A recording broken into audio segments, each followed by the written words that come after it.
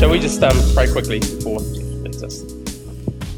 Lord, we thank you again for being able to be in your presence, Lord, and in your family. And Lord, help us to have ears to hear and, Lord, hearts open to hear what you would speak to us this morning. Lord, we just thank you for the privilege of being able to listen to one of your servants who so relies on you, Lord, and teaches so many about your word. Lord, help us to do likewise, Lord, to change our hearts, we pray in Jesus' name. Amen. When most of us come to the book of Genesis, I think it's probably true to say that we think of Genesis as the book of beginnings and primarily a book that was given to us to tell us how the world began. The book of Genesis divides neatly into two parts. It did yesterday. We're away.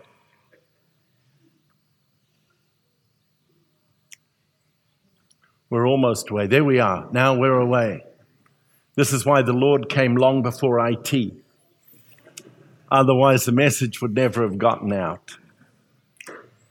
Genesis divides into two parts, chapters 1 to 11 and chapters 12 through 50. And the central feature of the book of Genesis is the character of Abraham. Now, we all know that God is primarily the central character of all of Scripture. But when you come to take the book of Genesis and have a good look at it, you find that the focal point of the book is actually about Abraham. So the first 11 chapters are leading up to Abraham, but then from chapters 12 through 50, by far the greatest part of the book focuses on Abraham and his descendants. And so that makes chapter 15 a very, very significant chapter in the book of Genesis. We might say that the first 11 chapters tell us how Abraham was descending, while the rest of the book tells us about his descendants. Or you could put it this way. Chapters 1 to 11 are about the human race, but by chapter 12 through 50, we're talking about the Hebrew race out of all of the races of the world. When we look at these first 11 chapters of Genesis, they are by no means an insignificant introduction to the character and the role of Abraham in human history. The first 11 chapters describe for us the world's hopeless predicament. Now, it begins pretty well with creation, but by the time you're in chapter 3, you're into the fall. The story from then through chapter 11 is a story of abject misery as the human race plunges into virtually a total spiritual blackout. Then God reaches into the darkness and calls this one man to begin a new nation with a special purpose. In fact, I love to think of Israel as the special people in a special place with a special purpose. And when it comes to the role of Abraham and his descendants, we find that they are given a redemptive mission. And that begins in chapter 12, and it works its way all through the book of Genesis and, in fact, the whole of Scripture. So in the first 11 chapters, we're told why Israel began, why the nation actually exists. In the second part of the book, we talk about how Israel began and their right to exist as a nation. So in the first half of Genesis, we're talking about the creation of the world, the creation of man, the fall of man. These are huge subjects.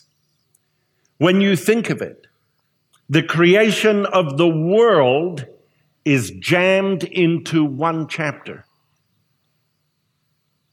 Out of the 50 chapters, something as significant and ginormous as the creation of the heavens and the earth is simply contained in one chapter. Then in chapter 2, you have the story of the creation of man. Only one chapter. Then you have in chapter 3, the fall, when Adam and Eve disobeyed God and plunged the world into spiritual ruin. One chapter.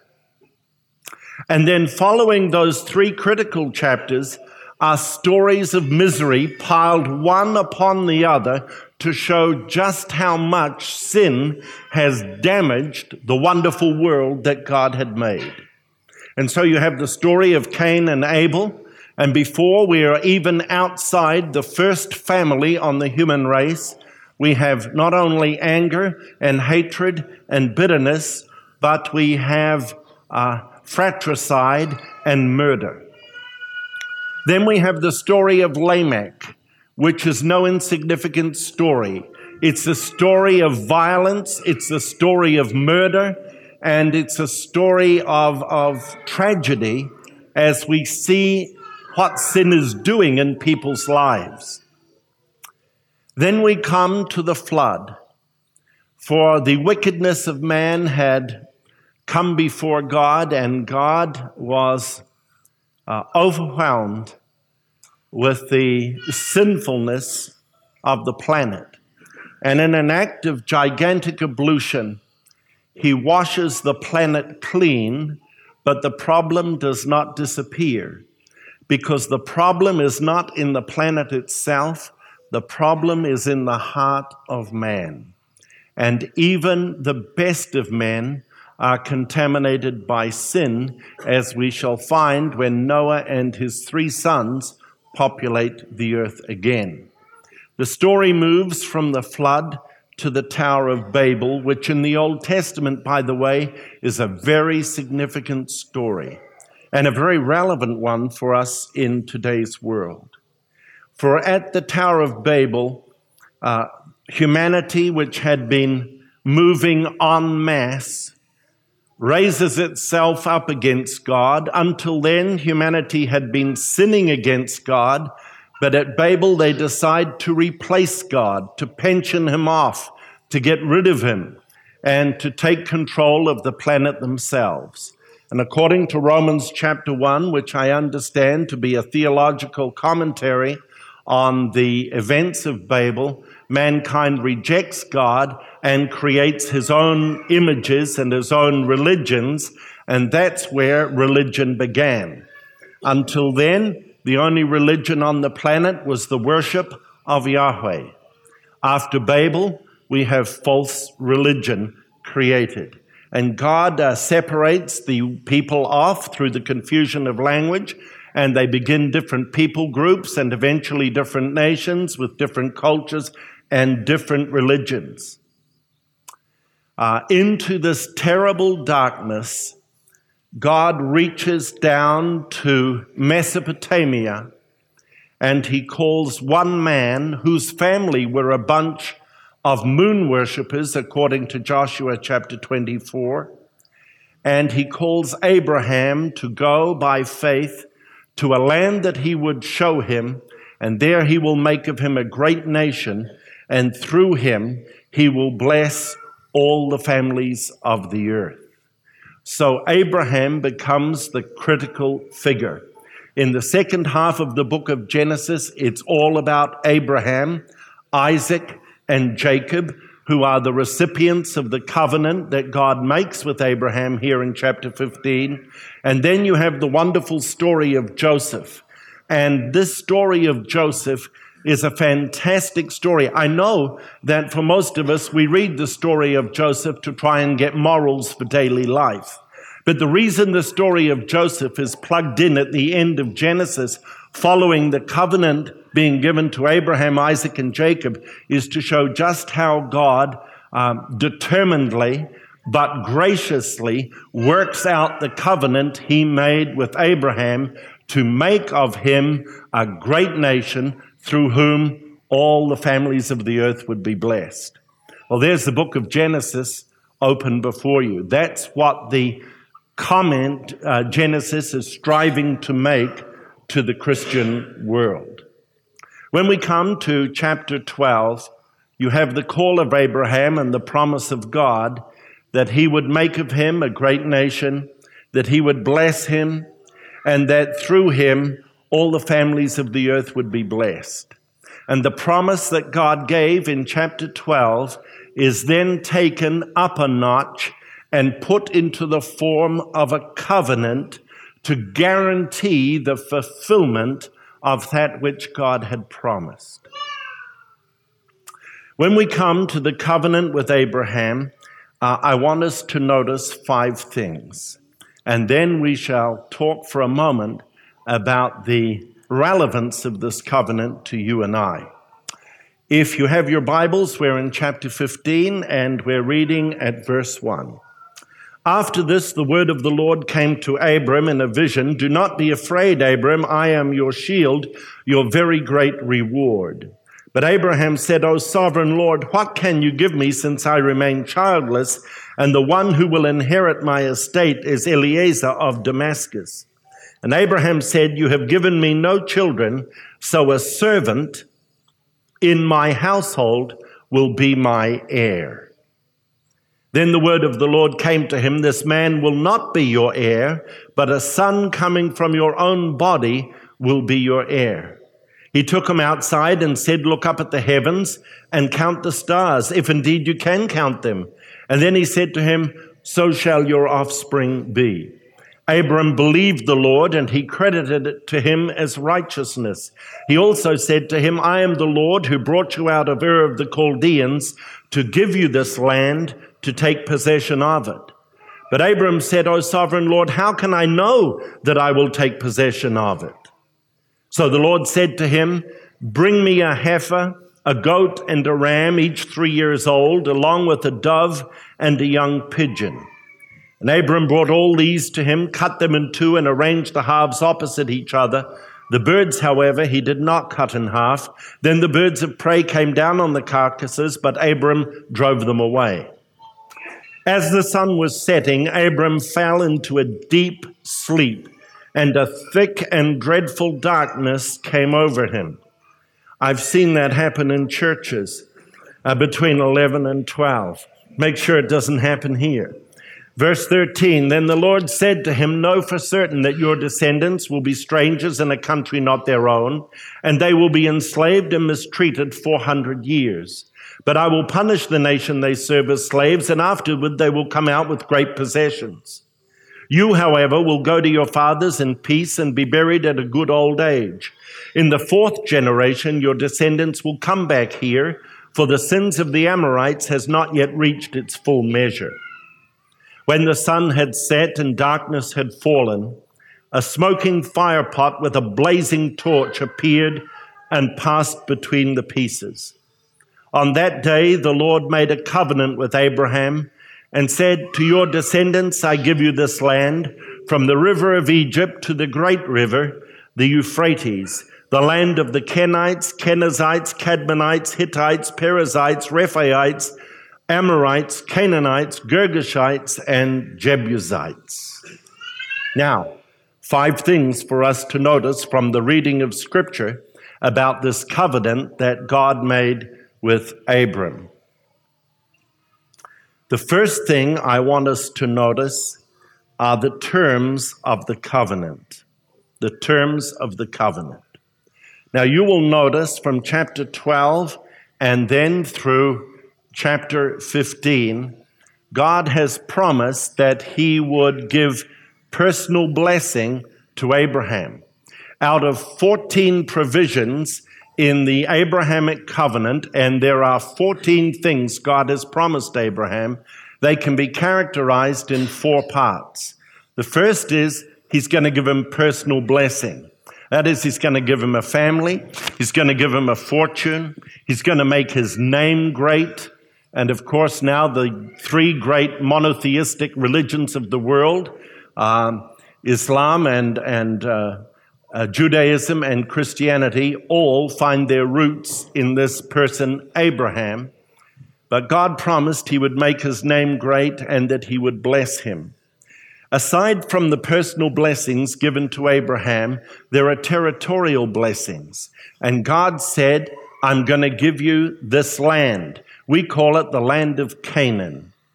And this land is a contentious place right at the very moment. And every night you turn on your TV, your attention will be focused to the trouble in the Middle East. And it's all over the fact of the land of Israel and the Jews' right to have that land, and the need for a Palestinian state, and so on and so on. Well, here we come back to Genesis chapter 15, and we find that God has covenanted to Abraham a piece of land from the river Euphrates to the great river, and it's described for us in Genesis chapter 15. This land is important, and it becomes the subject of most of the Old Testament, to the point where one theologian has said the land of Israel is the dominant theological motif of the whole of the Old Testament. So important is the land. Now, you and I would wonder why. Because the land of Israel is a tiny piece of real estate that would fit between Warkworth and Cape Reinga, smaller than the North Island. No wonder Jesus could walk from one end of it to the other in 3 years. Not impossible. It's a tiny little piece of land. Few countries would be smaller than the land of Israel, and yet this land becomes a focal point in the Abrahamic covenant. Now, we would ask ourselves, why? Well, in the ancient world, it was the land bridge between the three major continents of the ancient world. You could not go from Asia or Europe down to Africa without going through the land of Israel. And the spice traders of Africa could not reach the other continents to trade without going through the nation of Israel.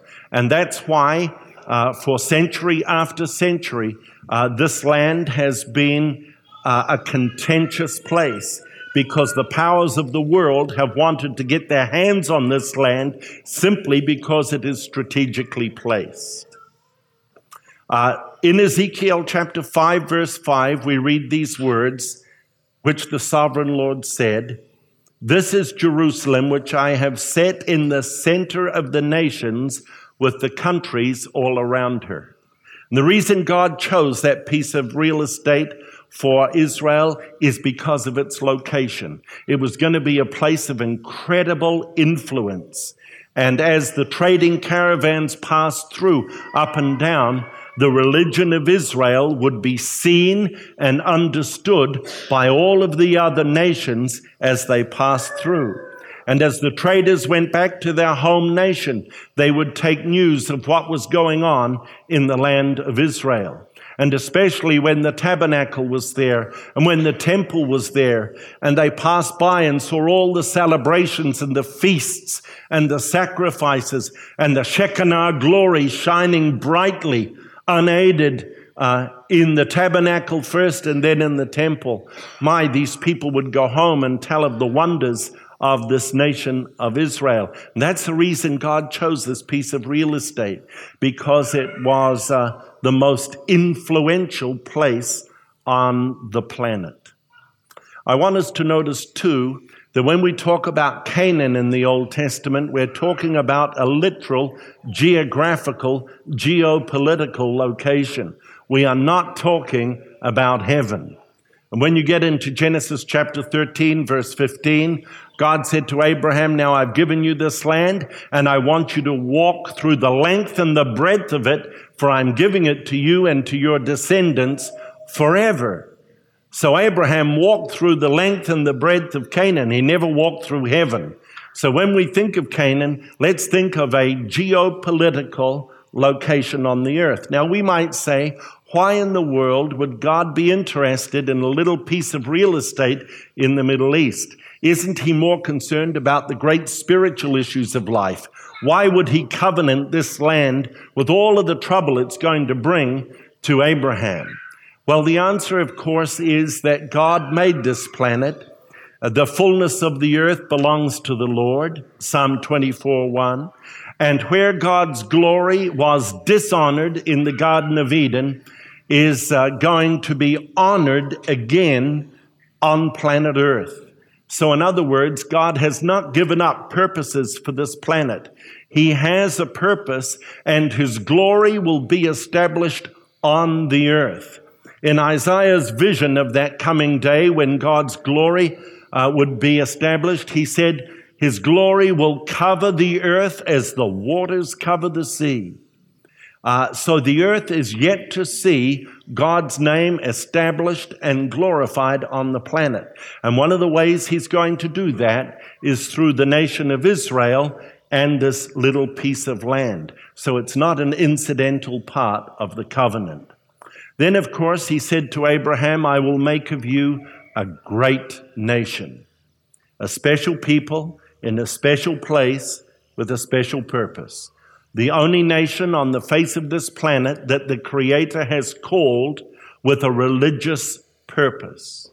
In a day of relativism, when our young people are going off to university and postmodernism is telling us there is no absolute and all things are relative and there is no one true religion, all religions are valid, we need to understand the book of Genesis.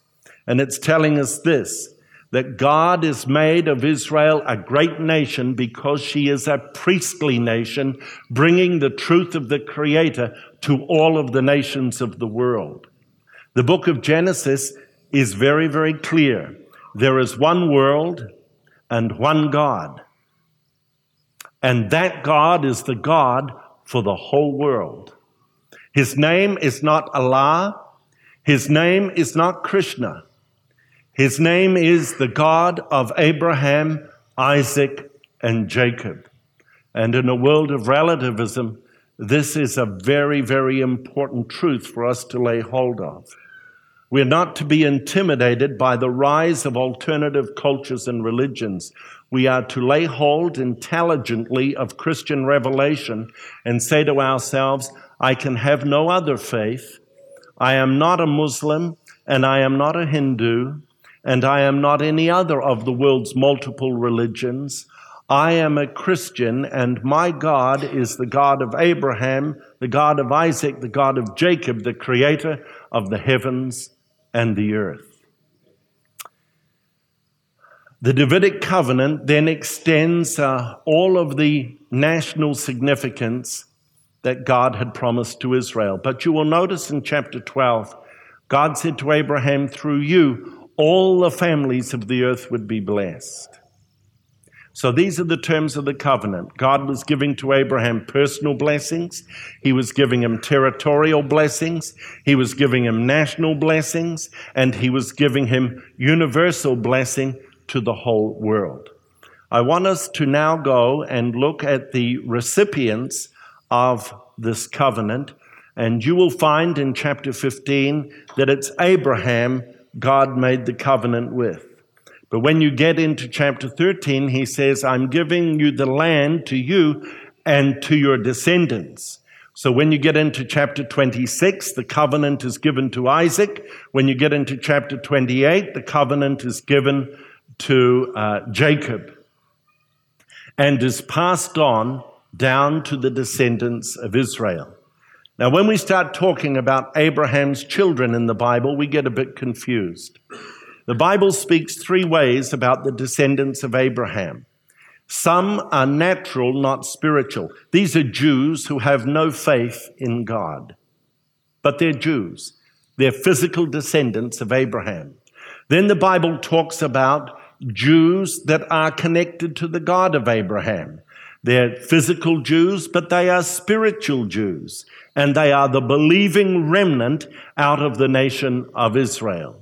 And then the Bible talks about the spiritual children of Israel, of Abraham, who are not physical Jews at all. And according to the book of Galatians, you and I are the spiritual children of Israel.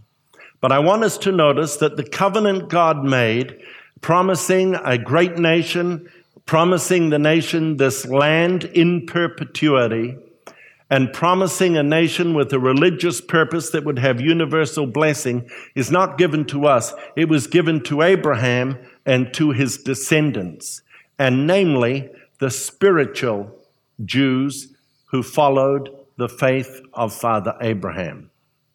Well, the nature of the covenant becomes very important. There are two types of covenants the Old Testament talks about. One is a bilateral covenant, where two people would make a mutual agreement and come to a decision. Or there was a unilateral covenant that was made by one person and imposed it upon the other. When you come to the Abrahamic covenant, this is not a deal between Abraham and God. This is a deal made by God alone. And for that reason, the scripture records that as the sun was setting, Abraham fell into a deep sleep, and a thick and dreadful darkness passed over him. And the reason for that is God didn't want him to be an equal partner in this covenant. God alone was establishing the covenant. And it was going to be dependent on God alone and not Abraham or any of his descendants to come to fulfillment. This is absolutely crucial. It does not depend on Abraham's performance or obedience. He's put to sleep. You remember that when God was going to create Eve, he put Adam to sleep, and a thick and dreadful darkness came over Adam. Well, here it is again with Abraham. You're not having any part in this, Abraham. This is my covenant, which I am granting and gifting to you. Well, I want us to think for a moment about the strength of the covenant, and it's important. In the Old Testament, you could have a salt covenant, and when two people were coming to an agreement, they would exchange salt from their pouches. Now, back in the Middle East, not like today, you didn't have a tap in every house, you didn't have a tap on every corner. And one of the things that was very important was to make sure you drank enough water to keep yourself hydrated in the Middle East. And the way you did that for both yourself and your animals was you had a little pouch with some salt in it. And from time to time, as you herded the flock, you would feed them some salt, and that would make them thirsty, and they would go drink. And you'd take some salt yourself instead of expiring, and you would go and drink some water. Well, one of the ways they would come to an agreement is they would cut a deal. Instead of shaking hands, one guy would take some of the salt out of his pouch and put it in the other fellow's pouch, who would then shake it around, and then he would take his salt and put it in your salt pouch, and you would shake it around. And the idea was that the deal you had agreed on would last until you could separate out those grains of salt in each other's pouch, which of course would be impossible. But it's a salt covenant, and you read of it in those passages of Scripture. Then you have a shoe covenant, and you'll remember Boaz bought all the land of Naomi, and as a sign of the transaction, he took off his sandal. Now, when you're reading Ruth 8, it says Boaz bought the land and removed his sandal. And you say, why in the world would a man remove his sandal? Well, what they did is, when he bought the land, he would take his sandal and give it to Naomi. She would take her sandal, give it to Boaz. And while you possessed each other's sandal, the deal stood. It was a way of making a covenant or an agreement. Then, of course, there was the hand covenant, which you could make by either shaking hands or raising your hand. But out of all of these different kinds of covenant, the most significant was the blood covenant. And that's what you have here with Abraham. I'm going to bless you. I'm going to give you this land to you and your descendants forever. I'm going to make of you a great nation on this earth, and through you, all the families of the earth will be blessed. Now, Abraham, go and get me a heifer, a ram, a goat.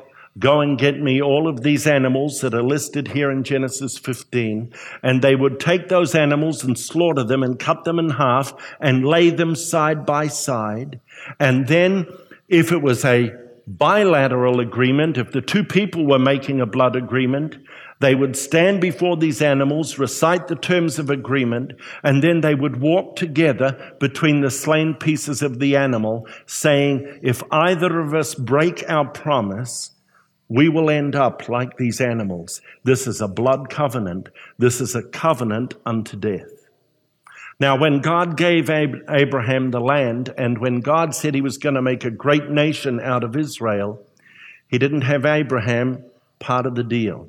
He put Abraham to sleep, and then as the sun was setting, a flaming torch, the Shekinah glory, came and alone walked through the pieces of the slain animal. Now, that might not seem significant to you, but here's the deal. What God is saying is, Abraham, if I don't honor this promise to you, I will go out of existence just like these animals. I will make of you a great nation, or I will go out of existence. I will bless the world through you, or I will go out of existence. This land is yours forever, or I will go out of existence. So it is an incredibly strong form of covenant that will last forever. All the land you see, I will give to you and your offspring forever. Now let's just take a moment. Bessie Brooks and Tommy Snooks went to church one Sunday. Said Bessie Brooks to Tommy Snooks, tomorrow will be Monday. Not the greatest poem in the world, but what it's really saying is, what relevance is there from Sunday to Monday? Now, we've talked about the Abrahamic covenant. You say, that's great, but where's the relevance to me? Well, it's incredibly relevant. Here's the first piece of relevance. God, when he makes a blood covenant, will never break it. His promise is as good as his word, but a blood covenant is an unbreakable, unmodifiable covenant. Now, when it comes to the new covenant, which is a covenant made in Messiah's blood for the forgiveness of sins, that's a deal that can never be broken.